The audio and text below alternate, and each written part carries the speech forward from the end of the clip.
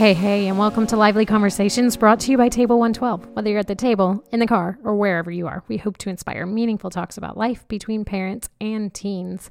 I am your host, Dana Williams, and things in this world have been different. And so things around here at Lively Conversations have been a little bit different.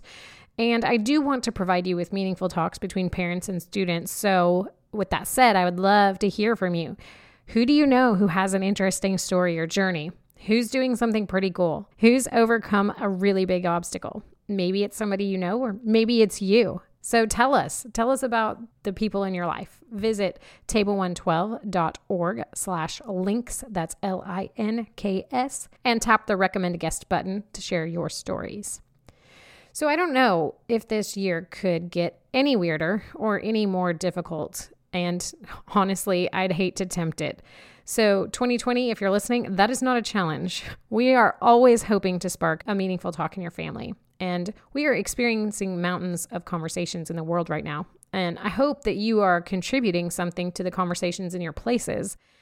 I also thought that this is an important time for us to lean into God together.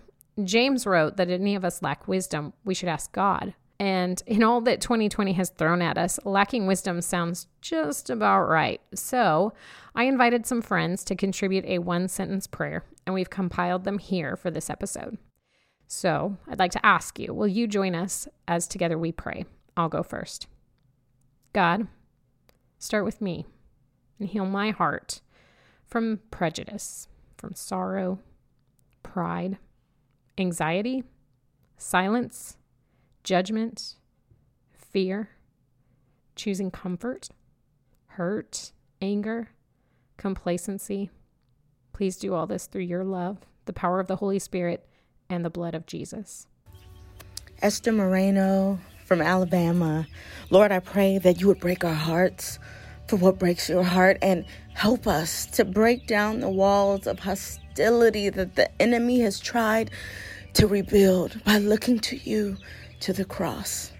Amen. Hi, my name is Ryan Sebastian. I am from Lumberton, North Carolina, and I am a student pastor and co-host of the Youth and Culture podcast.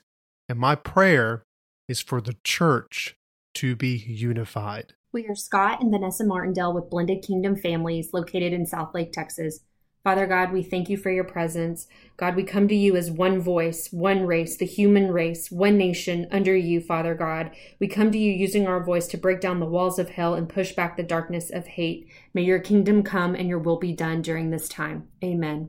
Lisa Malidi from Falston, Maryland. Dear God, our world seems so unsettled and so divided right now. We do not know what to do, but our eyes are upon you, and we ask for your help and your guidance to know how we can best love and serve and become united. Please heal our land. In Jesus' name I pray. Amen. Hello, my name is Paul Ward from Muncie, Indiana. Dear Heavenly Father, we pray today that you would teach us how to love one another better.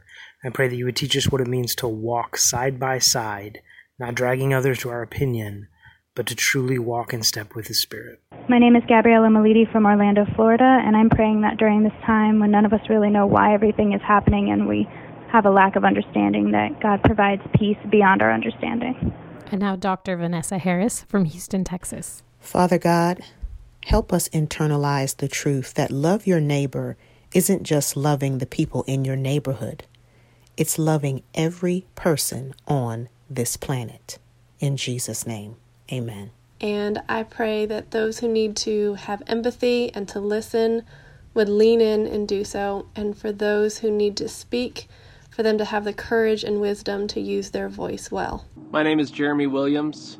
God, we would ask that you would search our hearts and show us the ways in which we need to change so that we can love each other better, so that we can show each other the love that you have shown to us. Amen. As we get ready to turn over the lively conversation to you and your family, we want you to consider this verse as you talk. Paul wrote a letter to the people in Thessalonica. At the end, he leaves them with some simple but profound instructions like this one. Never stop praying. With that in mind, here's this week's big question for you to consider.